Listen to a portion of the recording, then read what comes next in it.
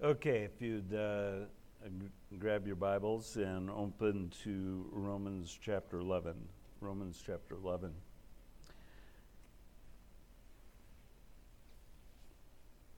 So there was a movie made many years ago that in many ways depicted what actually happens to some families. It's the story of a young Jewish man who was rejected by his extremely orthodox father because he was a jazz singer, while his father wanted him to be a singer in the synagogue worship, as well as the son was involved with the Gentile woman. The father in the story not only rejected his son, but was involved with, but he viewed him as dead, like he didn't exist. He wouldn't speak to him or associate with him in any way, cut him off and cast him away. The good thing is, in the movie, it had a good ending, not always true to life, but the ending was that the father and the son reconciled with one another. And that scenario is not unlike what we see Paul revealing in Romans 11. In this passage, we see the third main point that Paul is giving an explanation of God's dealings primarily with Israel as a nation. The first point you'll remember in chapter 9 was that God is absolutely sovereign when it comes to salvation, divine sovereign election. The second point that he made at the end of chapter 9 and going through chapter 10 was that people are absolutely responsible for the choice that they make to reject the gospel, and they're ending up in the lake of fire, separated from God forever. And this third point that Paul is making is introduced with the very first verse, where he asks the question. He says, I ask then, has God rejected his people? And by his people, he means the Jewish people. With what he said in chapters 9 and 10, it appears as though he is suggesting, in fact, that God has completely and finally rejected the nation of Israel, that he's cast them off and cut them off. It seems like he said that he's cut them off entirely and he's cast them away permanently. In contrast, what we'll see in this chapter is really a case study in which eternal security is actually seen, and God's dealing with the children of Israel, his chosen people of old. And the story that we read of here is like the Jazz Singer movie. That was the title of that movie. It has a good ending. It does. Paul will state explicitly that God is not through with the nation of Israel, with the Jews. And in fact, the day will come, he will say, in which all Israel will be saved. So the issue of God's dealing with Israel was raised by way of what Paul had written at the end of chapter 8. Maybe you recall this, hopefully you do, that all those that God has predestined and foreknown and called and justified and glorified are eternally secure in his love. Nothing can separate them from the love of God which is in Christ Jesus our Lord. And that raised the question among his Jewish readers, the objectors that we've seen throughout the letter, who were referred to as God's chosen people in the Old Testament, but had clearly rejected Jesus as the Christ. And because they had rejected Jesus, God had set them aside. That's what Paul has been saying. But what this case study will reveal is what is communicated by the popular phrase, it ain't over till it's over. That's the sermon title. It ain't over till it's over. I wasn't going to use the fat lady singing thing, that would be insensitive. It ain't over till it's over. So conclusions about God's relationship with Israel had been arrived at by the Jewish objectors without careful consideration of all the facts. And the truth is, God is not done with his people, the Jews, with Israel. He has a great day in store for them. And bringing this truth down to you and I think is important. As I study this section of Romans 9, 10, and 11, and particularly this passage before us today, I'm all the more confident in my relationship with God. Hopefully you will be as well.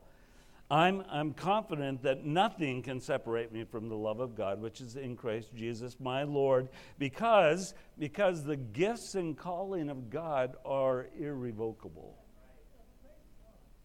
I go away from this case study of God's dealing with Israel with a firm conviction that what God has promised me in the love of Christ is guaranteed. It's guaranteed, and nothing can change that.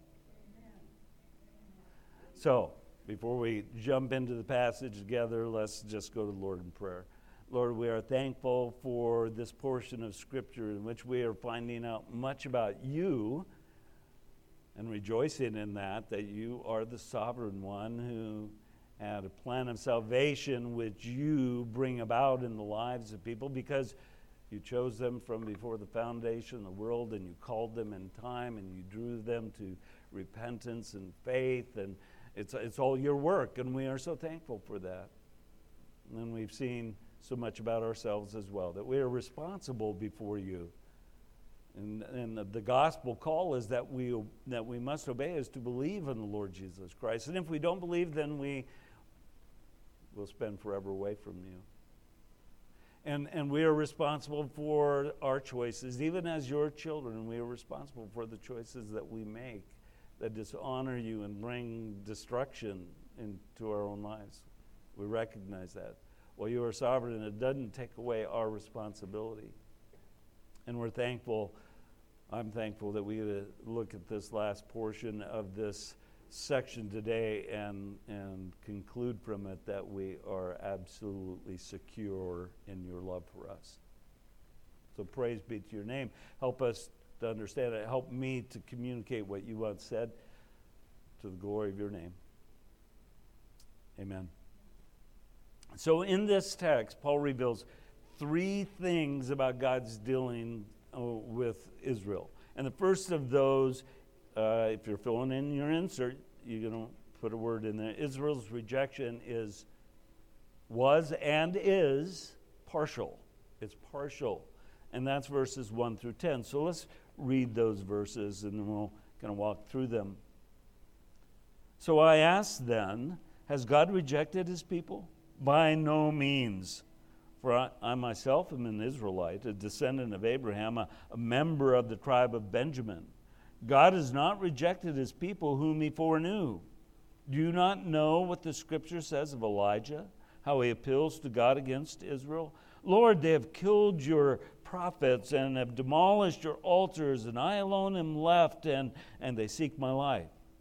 What is God's reply to him?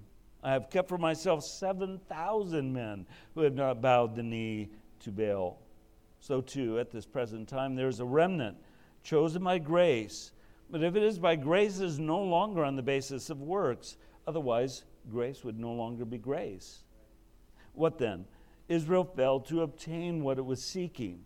The elect obtained it, but the rest were hardened. As it is written, God gave them a spirit of stupor, eyes that would not see and ears that would not hear, down to this very day.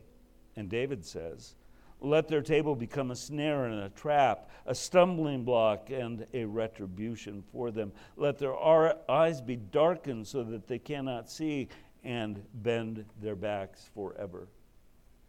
So again, the question at hand is, has God rejected his people? This is coming from the objector. And in fact, if I were translating this phrase, it would be more literally this: God has not rejected his people, has he? God has not rejected his people, has he? It's a rhetorical question, really.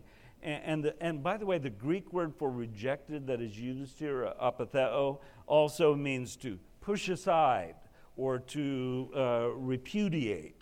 And the question, again, is being raised by the objector to Paul's teaching on the gospel. And Paul answers the objector's question with his characteristic and vigorous by no means. Or your translation may have, may it never be. The suggestion for Paul is unthinkable.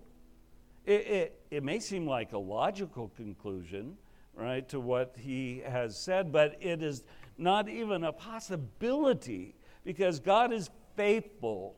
God is faithful to keep his promises. It is impossible. It is just impossible to think that God would choose people and then reject those people. The apostle will make it clear that God has always maintained a remnant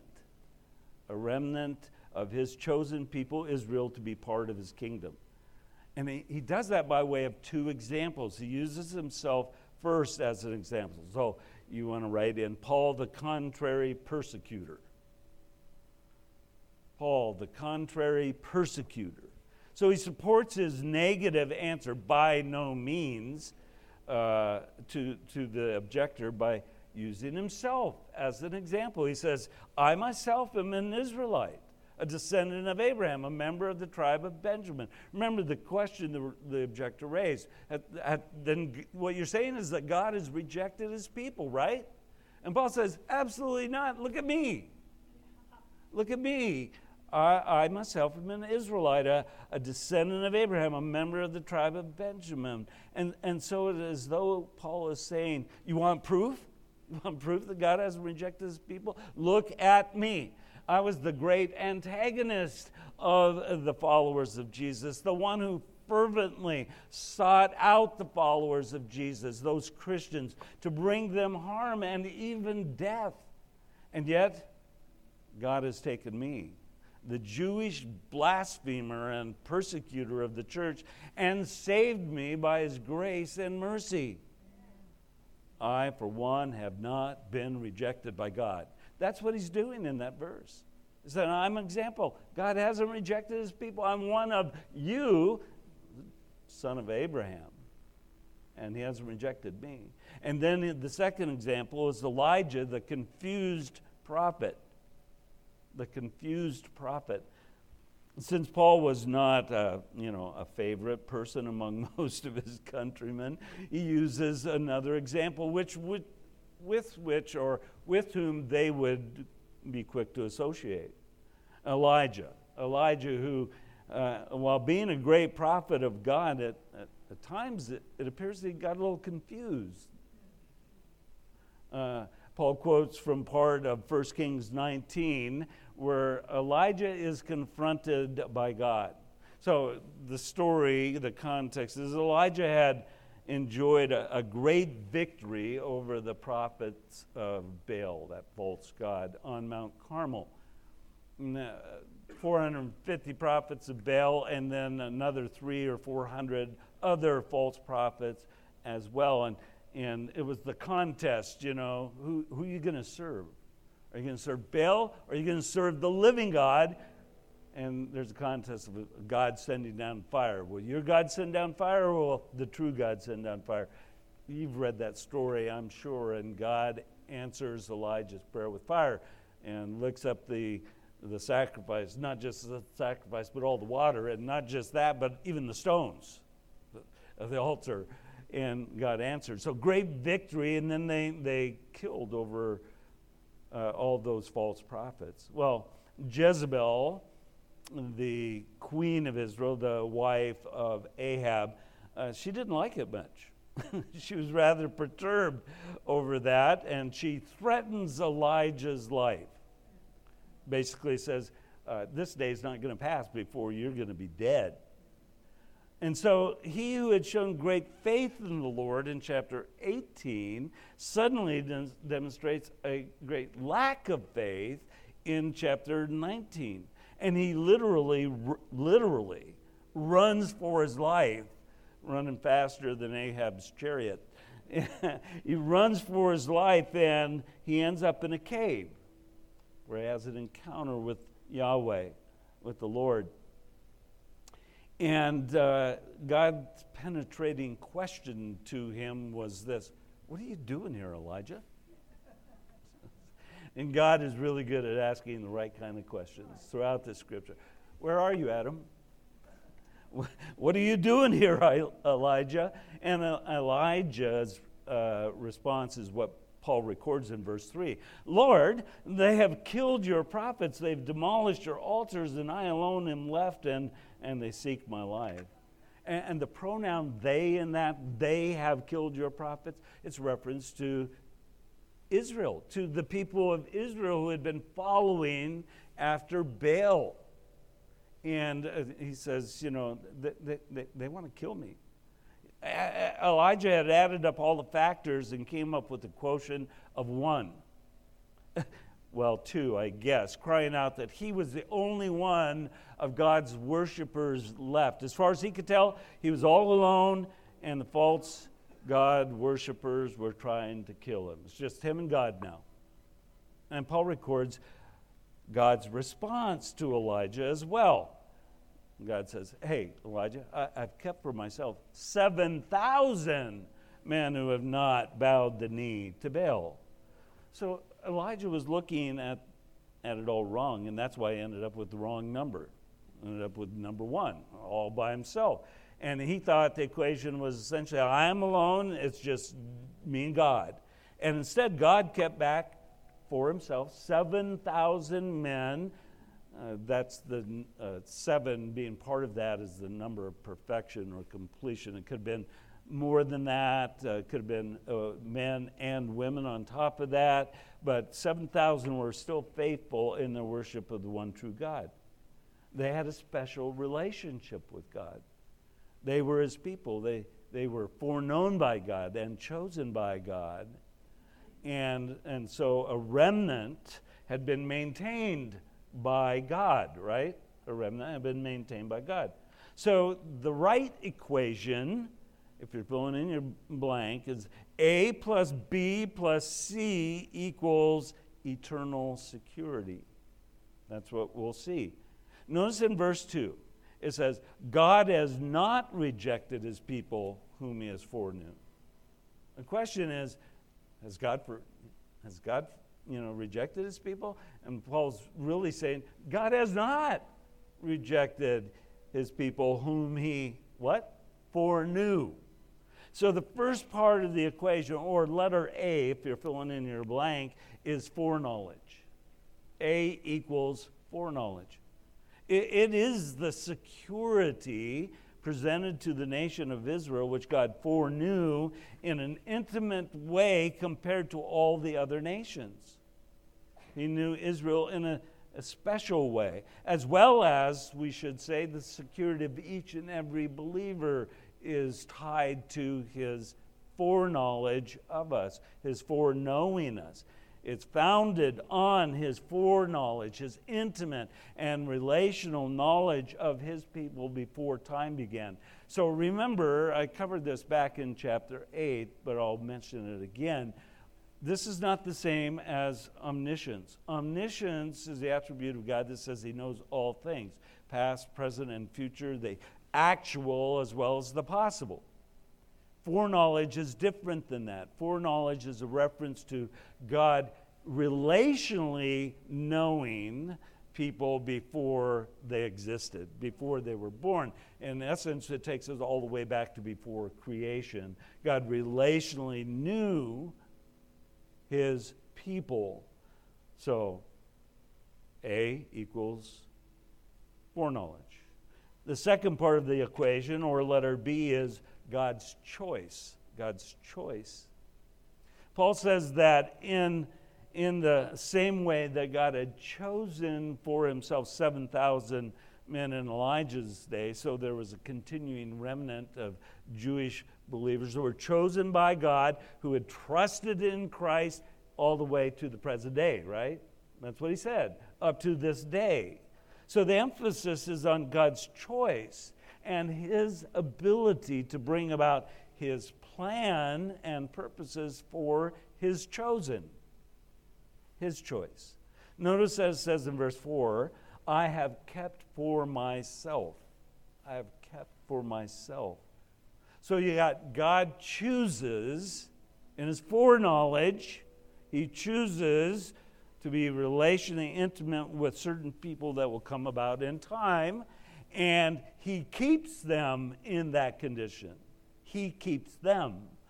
They don't keep themselves. He keeps them. So this is grounds for confidence of eternal security for all those who have been called, chosen and called by God. They are kept by him. Let me read you Jude 24, and I think Joe will have it up there. Jude verse 24 and 25. Now to him who is able to keep you. Get that? Yeah. Now to him, that is God, who is able to keep you from stumbling and to present you blameless before the presence of his glory with great joy. To the only God, our Savior, through Jesus Christ our Lord, be glory and majesty and dominion and authority before all time and now and forever. Amen. God is able to keep you. Just as he is able to keep a remnant in the Jewish nation all the way up to Paul's day, and I would say all the way up to our own day. So he is able to keep us secure. The third part of this equation, or letter C, is grace. Grace. Notice that the remnant is chosen by grace, it says in verse 5. So too at this present time there is a remnant chosen by grace. And then in verse 6, Paul highlights that grace rules out the idea that God's choice was in any way based upon human works. If it is by grace, it is no longer on the basis of works. Otherwise, grace would no longer be grace. If works of any kind were to come into God's choice and foreknowledge and calling, etc., if it were any part of it, then it would cease to be grace. It would be negated. Just like water and oil do not mix, neither do grace and works mix when it comes to salvation. Now, grace does produce works in us, but when it comes to being saved, it's not based on works in any way. That's what he's saying. The gift of grace and salvation ceases to be a gift if, in fact, we were to insert any kind of meritorious work into it. But grace by itself is a sure foundation, which leads to great confidence that we are eternally secure. That's the right equation. A plus B plus C equals eternal security. Foreknowledge plus God's choice plus grace equals us being secure in the love of God, which is in Christ Jesus our Lord. Yeah, amen. There ought to be a whole lot more amens to that, but maybe there's a little bit of thick skin and hard hearts going on here.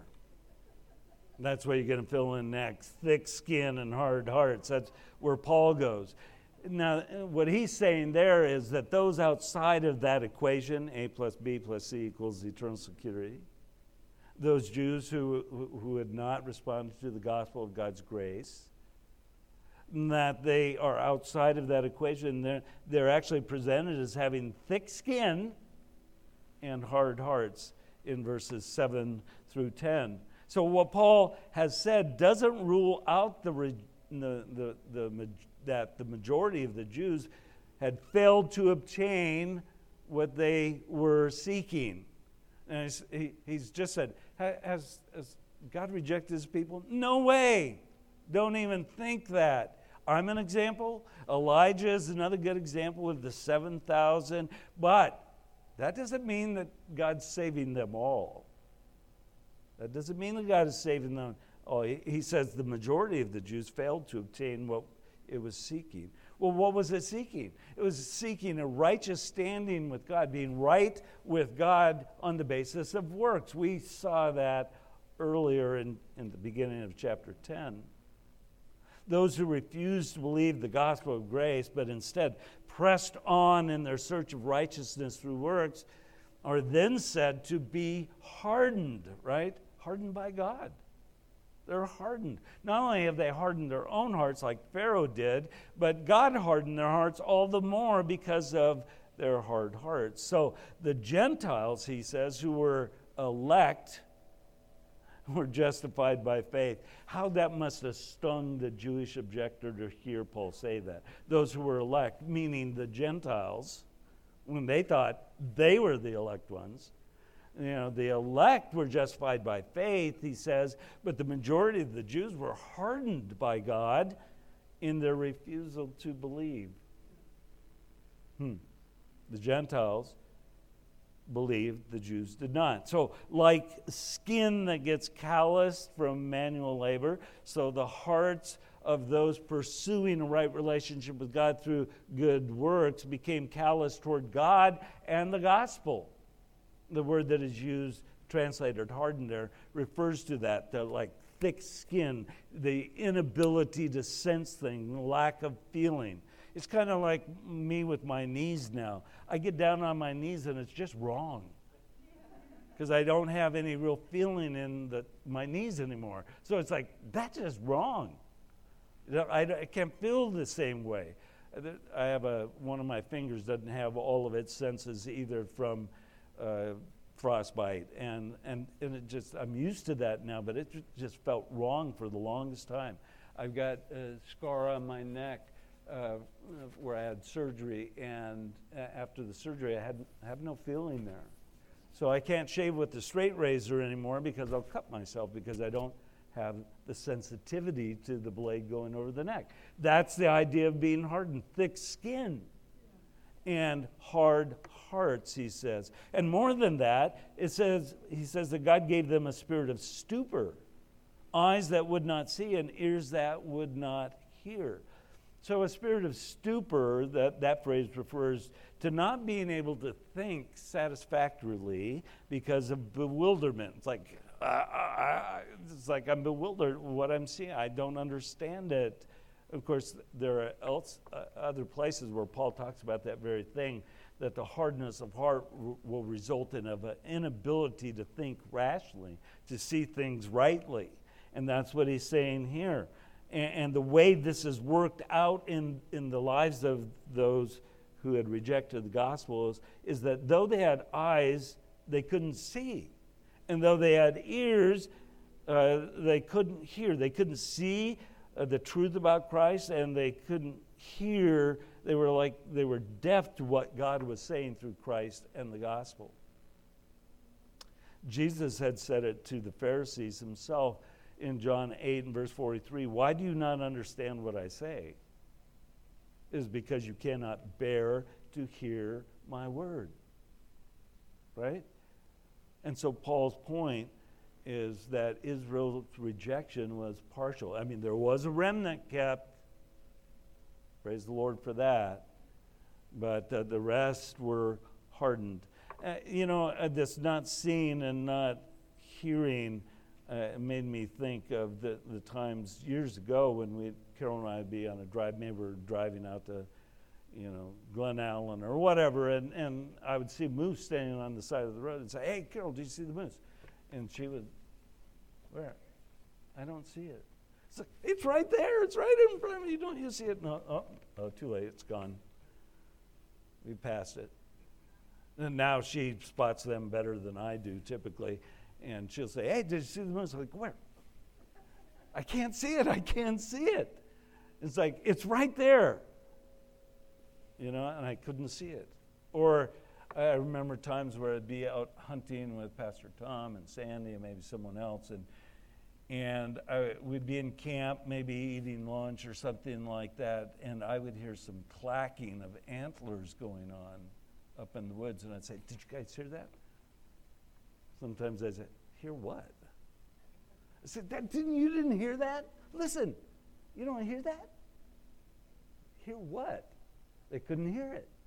I think I just have better hearing. But they couldn't hear it. And that's kind of what it was with the Jews. They couldn't see the truth about Christ. And they, even his miracles, like they saw the miracles, saw the effect of the miracle, and yet they didn't see. And they heard the truth about Christ, and yet they didn't hear. They were deaf to it. Israel's rejection was partial. Secondly, he says Israel's rejection was and is purposeful. That's verses 11 through 24. And I'm going to read those verses now. So I ask, did they stumble in order that they might fall? By no means. Rather, through their trespass, salvation has come to the Gentiles so as to make Israel jealous. Now, if their trespass means riches for the world, and if their failure means riches for the Gentiles, how much more will their full inclusion mean? Now, I'm speaking to Gentiles. Inasmuch as I am an apostle to the Gentiles, I magnify my ministry, in order that somehow to make my fellow Jews jealous, and thus save some of them. For if their rejection means the reconciliation of the world, what will their acceptance mean but life from the dead? If the dough offered as firstfruits is holy, so is the whole lump, and if the root is holy, so are the branches. And if some of the branches were broken off, and you, although a wild olive shoot, were grafted in among the others, and now share in the nourishing part of the olive tree, do not be arrogant toward the branches. If you are, remember it is not you who support the root, but the root that supports you. And then you will say, branches were broken off so that I might be grafted in. Well, that is true. They were broken off because of their unbelief, but you stand fast through faith. So do not become proud, but fear. For if God did not spare the natural branches, neither will he spare you. Note the kindness and severity of God. Severity towards those who have fallen, but God's kindness to you, provided you continue in his kindness. Otherwise, you too will be cut off. And even they, if they do not continue in their unbelief, will be grafted in. For God has the power to graft them in again. For if you were cut off from what is by nature a wild olive tree and grafted contrary to nature into a cultivated olive tree, how much more will these, the natural branches, be grafted back into their own olive tree? Now, that's a long section, and some of it's like, what? Right? It's like, what? Branches and dough and roots, and I'm not a gardening guy. I don't really get this kind of stuff. It's kind of confusing. Well, it really isn't all that confusing. Paul is saying that Israel's rejection is purposeful. That's the main point. And he introduces it again with a rhetorical question, which is followed by his characteristic and vigorous negative answer. So, I ask, he says, did they stumble in order that they might fall? This is coming again from the objector.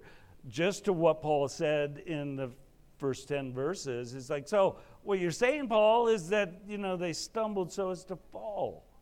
More literally, I would translate it, they have not stumbled with the result that they fall, have they? Meaning that's what was thought by the objector, that is what Paul meant.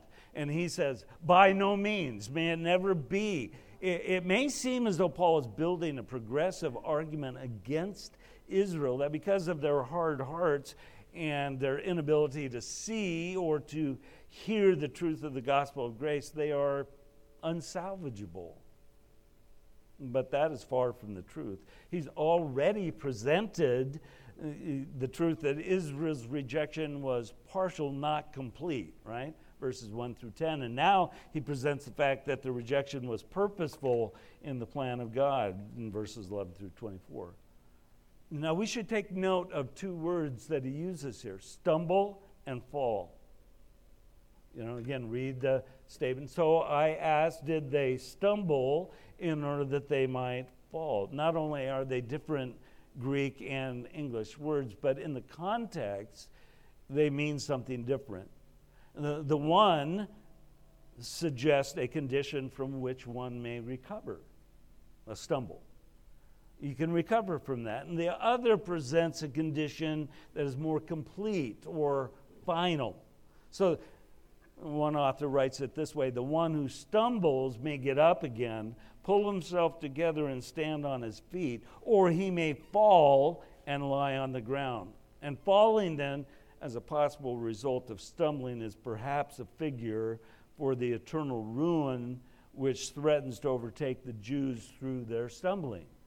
The stumble turns into a fall, and the fall is a continuing condition. So Paul states categorically that the Jews did not stumble so as to fall completely. Let me use a boxing metaphor to express this idea. They went down, but they weren't knocked out. They went down, but they weren't knocked out. It made me think of years ago, a fairly unknown boxer by the name of Buster Douglas fought and defeated Mike Tyson, who was thought to be unbeatable.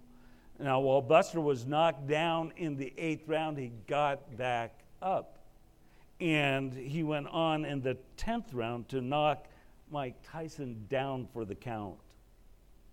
So in the same way, Paul is saying that while Israel has been knocked down, they're not out for the count. They're not completely, out.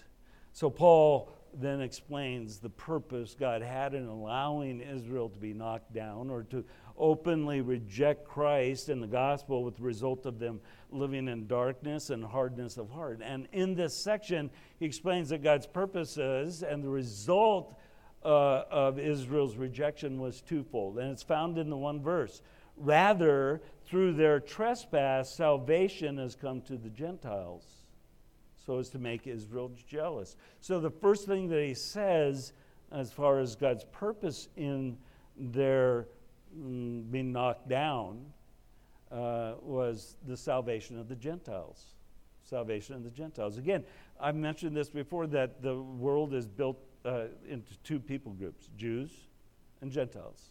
As far as the biblical record, Jews and Gentiles.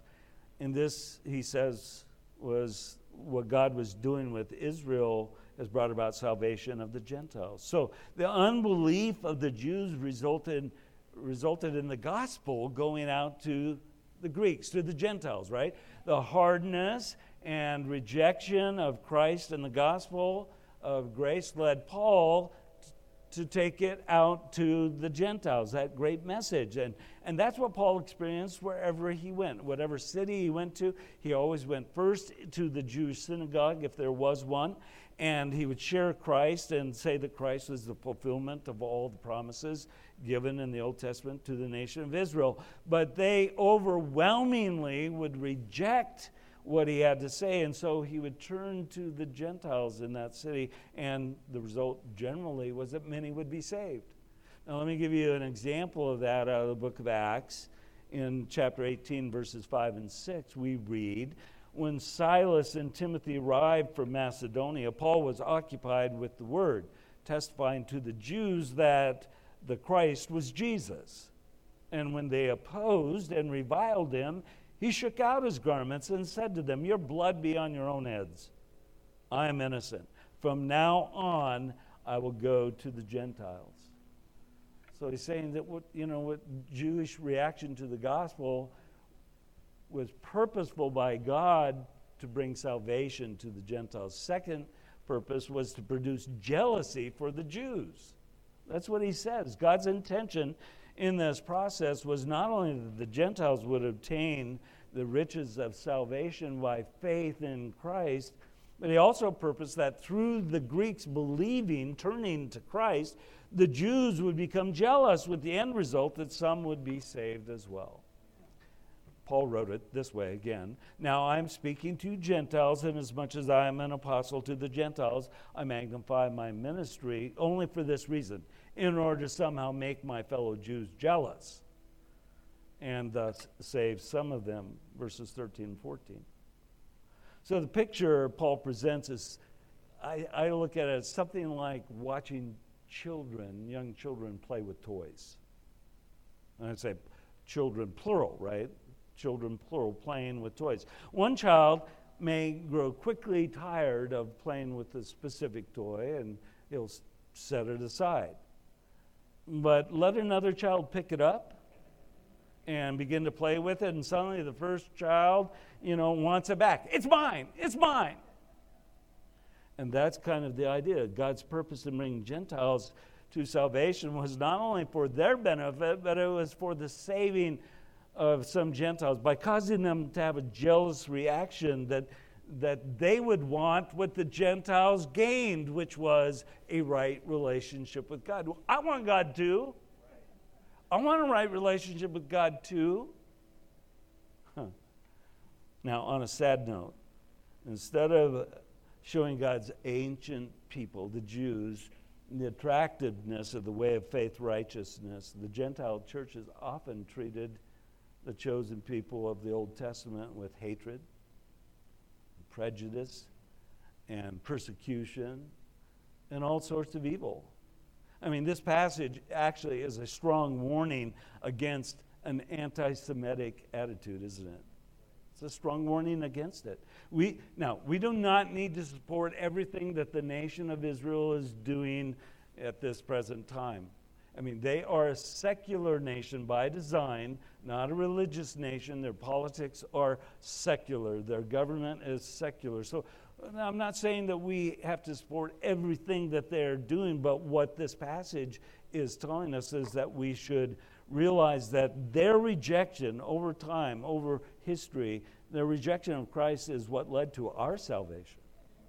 We should be thankful for that, and we should be praying for their salvation, and that God would use us to draw some of them to faith. From there, Paul begins to use a horticultural lesson. Actually, he kind of mixes two metaphors, doesn't he? It's like baking and horticulture. I mean, the verse reads, if the dough offered is first fruit, so that's kind of baking, it's holy, so is the whole lump. And if the root is holy, so are the branches. So what it basically is referring to by the first fruits or the root are the patriarchs, Abraham and Isaac and Jacob and Joseph, etc. They were like the dough offered as first fruits. They were holy because God made them holy by faith, right? Made them holy by faith. And they were like the root of the olive tree. They were holy because they put their faith in Christ. Abraham believed God, and it was reckoned to him as righteousness, right?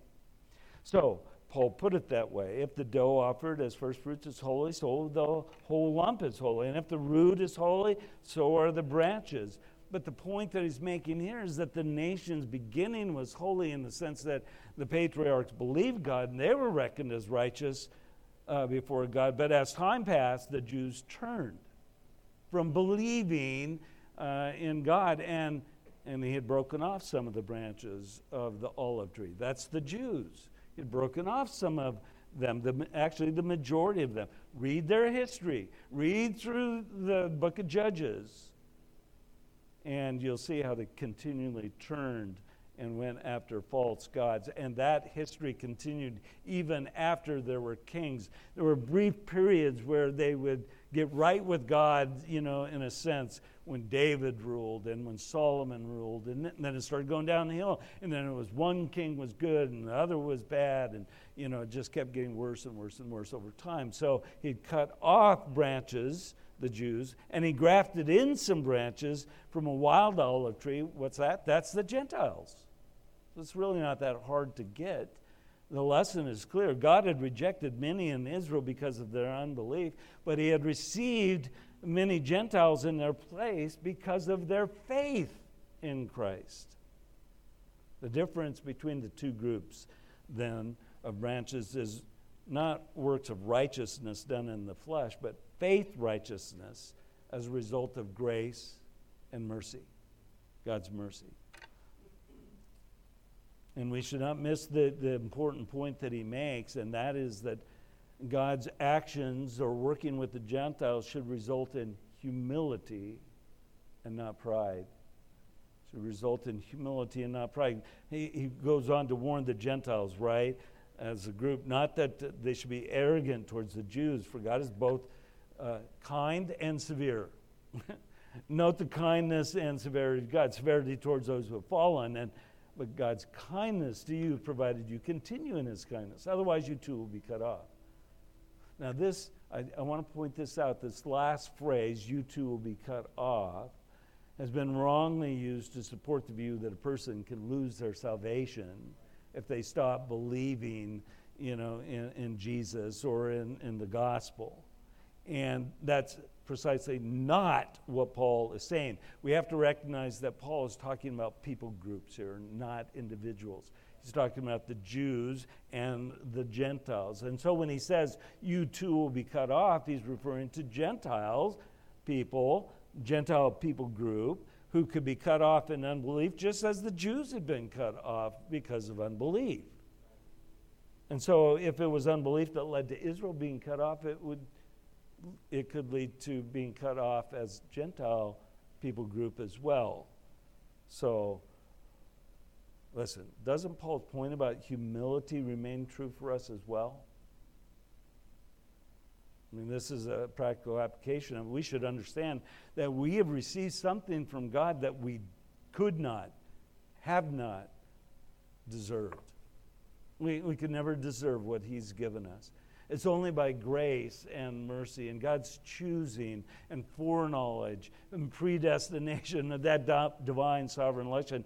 It's only because that is true that we've been brought into a place where we can enjoy the riches of God's salvation. And we should never be arrogant or prideful that God chose us, because he didn't choose us because of who we were.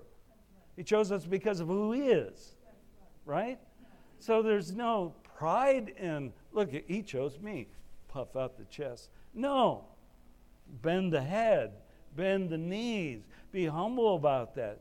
And we should never disdain those who have failed to believe the gospel to this point. Rather, we should pray for their salvation and do everything we can to demonstrate by our words and our actions the joy of being in a right relationship with God.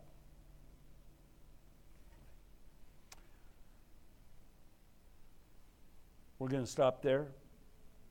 We'll finish this out and finish out chapter 11 next week. What do I want us to go away with from this today then? It ain't over till it's over. That is true for the nation of Israel, and that is true for us. God will not let us go. We are his forever. He will hold us fast. He keeps us. We don't keep ourselves. We had nothing to do with gaining salvation. It was a gift of his grace and mercy. And we have nothing to do with keeping our salvation. We are in the hand of Jesus, who is in the hand of the Father, and no one is greater than him. We can't be pried out of his hand. We are kept by him, kept safe from Satan, sin, and death. We're victorious in Christ. Not because we bring about victory, he gave us victory over that. It's all about him, isn't it? We are the benefactors of who he is. All praise be to him.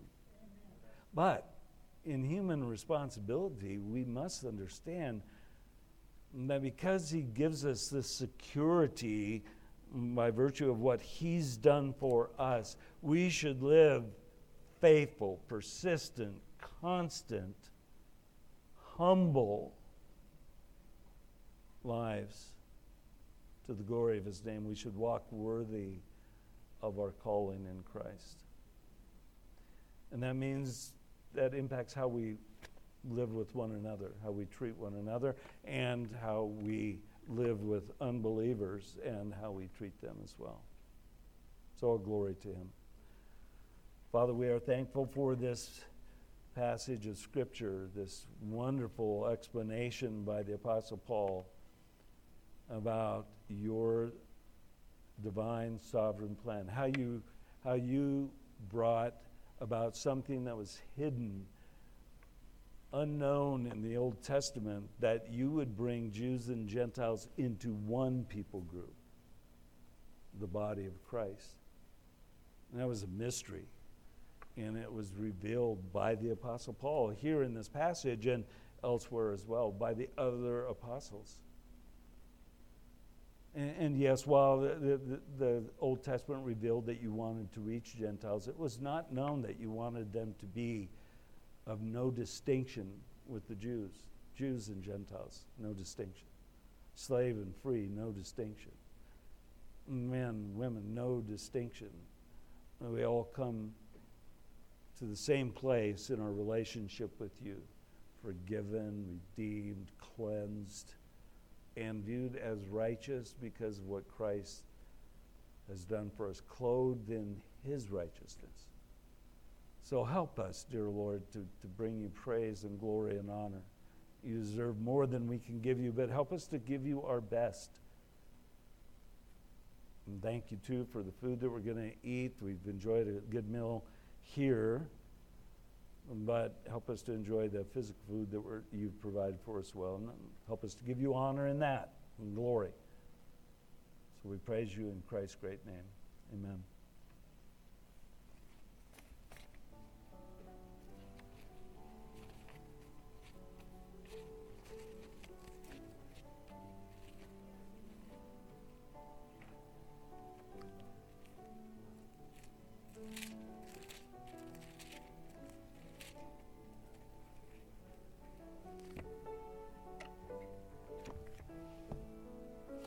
The times that none can sever.